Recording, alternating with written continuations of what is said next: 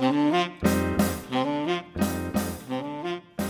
my name's Andrew Chamberlain. I'm a writer and creative writing tutor, and you are listening to the Creative Writer's Toolbelt, the podcast that gives you practical, accessible advice that you can apply straight away to your own writing.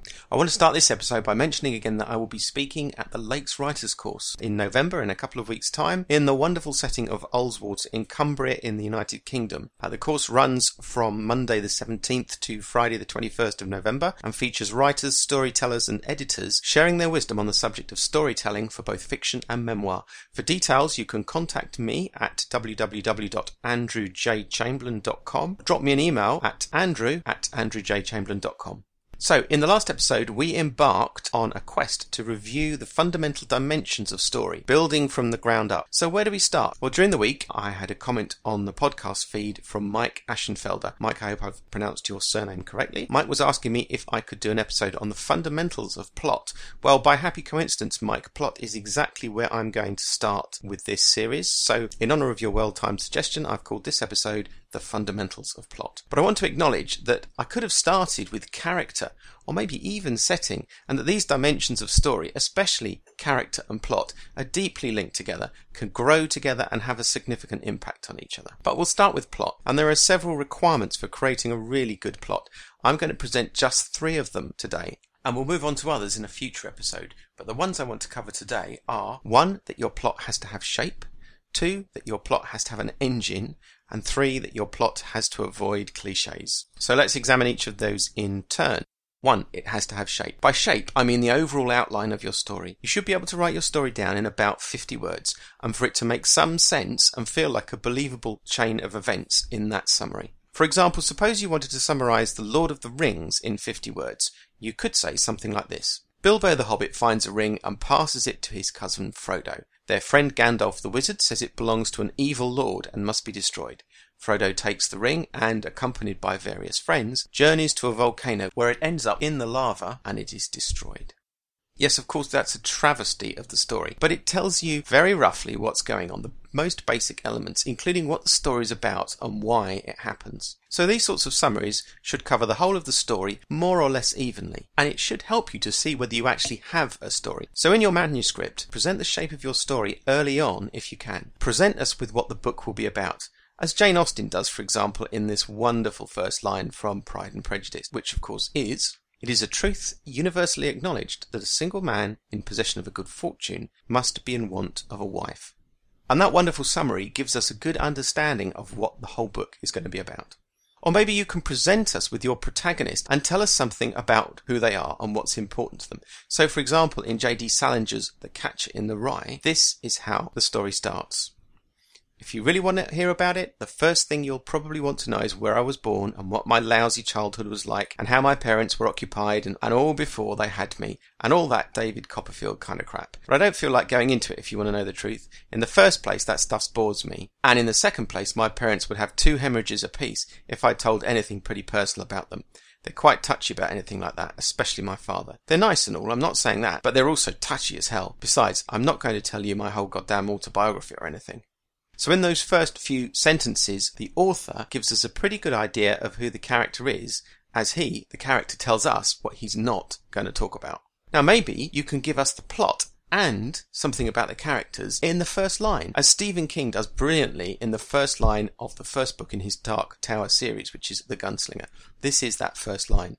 The man in black fled across the desert, and the gunslinger followed. And those 12 words pretty much sum up what the rest of the book is about. So writing your plot in 50 or 100 or 300 words should give you a pretty good understanding of what kind of story you've got, and it will tease out some of the weaknesses and inconsistencies in it. It will show you what your plot is about and where it's going. So the second thing your plot has to have is an engine, by which I mean it has to have a set of circumstances and people that make stuff happen. The power of that engine is determined by the tension between the forces driving the protagonist towards their objective and the forces standing in their way. In his book How to Write, Harry Bingham talks about the triangulation of these 3 forces. He calls them landmarks: the protagonist, the objective, and the obstacles. And the engine of the story is a function of how these 3 factors move and change in relation to each other. The Lord of the Rings, for example, would not work as a story if destroying the ring was a kind of optional extra quest that may or may not help in the overall battle against Sauron. No, it's essential that the ring is destroyed, and Frodo is absolutely determined to destroy it, and Sauron and all his forces are absolutely determined to stop him from doing that. The third thing that your plot has to have is, in a sense, what it shouldn't have, and that's cliches. Cliches are your enemy. Really, they are. They can come in the form of little phrases which alienate your reader and can throw them out of the story, or they can come in the form of plot and story ideas. Cliches were once phrases that were very potent and very apt for what they were trying to say, but they became a victim of their own success. They were so useful that they get used again and again and again to the point where they lose their power and people just get sick of them. Any cliche, however successful it is to start with, will suffer eventually with overuse and become corrupted, so that instead of giving meaning quickly and efficiently to your reader, if you use it in your writing, it simply pushes them out of the story and makes them react with the thought like, not that old phrase again. Now I'm talking about plot at the moment rather than dialogue or style, but I will just throw in some cliches that your characters need to avoid like the plague. Well, the first one is the one I've just used. Don't say avoid like the plague. Don't say things like take the bull by the horns, low-hanging fruit, pushing the envelope. You know what I mean? Think outside the box. We've already mentioned that one. At the end of the day, in the final analysis, the thing is, plenty of fish in the sea, every dog has its day, and so on. When you see that sort of thing, if you find you've written that, it's time for an edit. Now, in terms of plot, the issue with cliches is they can come up in the form of plot ideas and plot elements which originally, when they were first used, were potent and interesting and vibrant, but because they've come up so many times, people are bored with them. For example, these sorts of plot ideas. Boy wizard attends wizarding school. After the Harry Potter phenomenon, publishers were inundated with stories about boy wizards, but it was too late. It had already been done. They didn't want the same story again. Another example, the "it was all a dream" approach, in which an awkward plot issue is blown away by revealing that some of what's happened so far was in a dream and in fact didn't happen. Don't go there. The TV series Dallas did it once, embarrassingly, and totally killed off the idea for anyone else. Another one, mad scientist threatens to blow up the world. Well, leave that to the vintage James Bond films. How about aliens visiting us? Well, you'll have to be really good to get an original twist on that. And maybe you can, but probably you'll find it's already been done with War of the Worlds, or E.T., or K-Pax, or any one of a number of other stories. These kinds of cliched plots make the reader think that they know exactly what's coming, and maybe they do. And if the reader thinks they know what you're going to write, then you've bored them already, and they will walk away from your story. So, if you think you're copying something you heard before, you probably are, and don't do it. So let's now turn to a practical example. In the last episode, I promised we'd build a story from the ground up, and we're going to start that now. So I'm going to try and illustrate all of the points I've just made by giving you an example of a plot that we can start to develop over the next few episodes. So here's a short summary of version 1 of my plot. Our story is set in a small rural community where old man Herb McTavish has farmed the land for 50 years, just like his father did and his father before him. Herb is a widower of some 10 years and seems comfortable with his lot. Then, one long hot summer, he has a whirlwind romance with Maribel Roseberry, a single lady less than half his age and from out of town. Even before the harvest is in, Herb and Maribel have scooted off to a drive-by chapel in Vegas for their $100 wedding. A few months pass, and winter grips the land. Life gets hard on the farm in the cold weather. Meanwhile, Herb's sons, now grown up and moved away, start to get suspicious. Now that sounds like the start of what might be a reasonable story, but as a plot, it has significant problems. First of all, where's the shape? What is going on here? So we know that an old farmer marries a younger woman. Well, forget for a moment what you think might be happening in that instance, and think about what we know.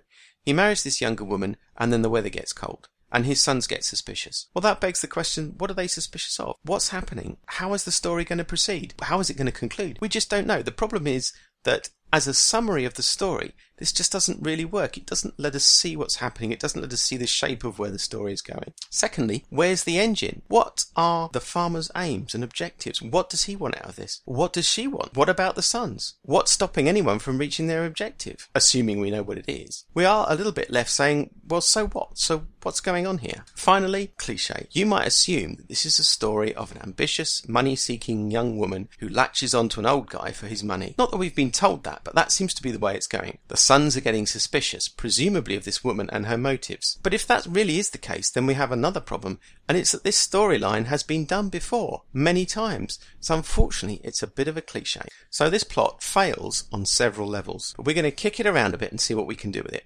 I'm going to start with the cliche problem first, and I'm going to make the farmer's sons concerned, not for their father, but for his new bride. Let's deal with the engine next. The sons are worried about their father's new bride, and they want to try and resolve those worries, but I'm going to put some obstacles in the way of them doing that. Let's say that they try and contact the couple, but no one answers the phone. Emails are ignored. A neighbour visits, but the old man comes to the door and chases the neighbour away. The sons are going to worry more, and it's time to take action. I'm going to leave dealing with the shape of the plot for now, because we haven't finished working on this plot, and we haven't finished working out what the end is like. But I've now got a slightly refined version. So here's the story again. Our story is set in the small rural community where old man Herb McTavish has farmed the land for 50 years, just like his father and his father before him. Herb is a widower of some 10 years and seems comfortable with his lot. Then, one long hot summer, he has a whirlwind romance with Maribel Roseberry, a single young lady of less than half his age from out of town. Even before the harvest is in, Herb and Maribel have scooted off to a drive-by chapel in Vegas for a $100 wedding. A few months pass by and winter grips the land. Life gets hard on the farm in cold winter. Meanwhile, Herb's sons, now grown up and moved away, start to worry for the fate of their father's new bride. They know what's happened before. They talk about it still between themselves when they get a chance. With their father on his own, they thought it wasn't a problem they'd have to deal with again. They call and they email and they send a neighbour round. They get no response and the neighbour is chased away. Maybe it's starting all over again. They decide it's time to visit the farm for themselves.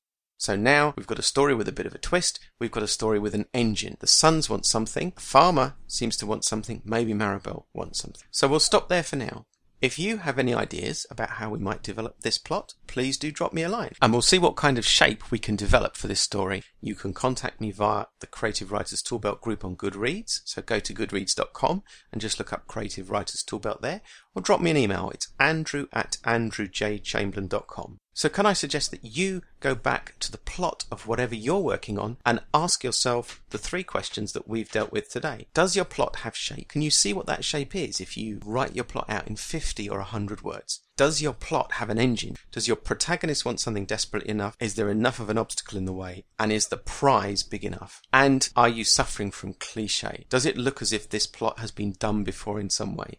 Is it going to turn readers off because they think they've seen it before? So I hope that's been helpful to you. In this episode, I have referred to the following works: The Writer's and Artist's Guide to How to Write by Harry Bingham, published by Bloomsbury; Pride and Prejudice by Jane Austen, which is in the public domain; The Catcher in the Rye by J.D. Salinger, published by Penguin; and The Gunslinger, which is the first book in the Dark Tower series by Stephen King, published by Hodder. Please do send me any ideas you have for how to continue this story. I'll discuss them the next time we talk about the plot, which will be in 2 episodes' time, because the next episode of the Creative Writers Toolbelt is going to be an interview with former Disney animator Claire Keane. I had a great conversation with Claire a couple of weeks ago about character development and story and integrity in story, and I'm really looking forward to sharing that with you in a couple of weeks' time on the 15th of November. I'll be back with more about plot a couple of weeks after that. In the meantime, do get in touch if you want to. You can follow me on Twitter. I'm @WritersToolbelt. My thanks as ever to the guys from Podcast Themes for providing the music. Thank you to you for listening. Until next time, goodbye.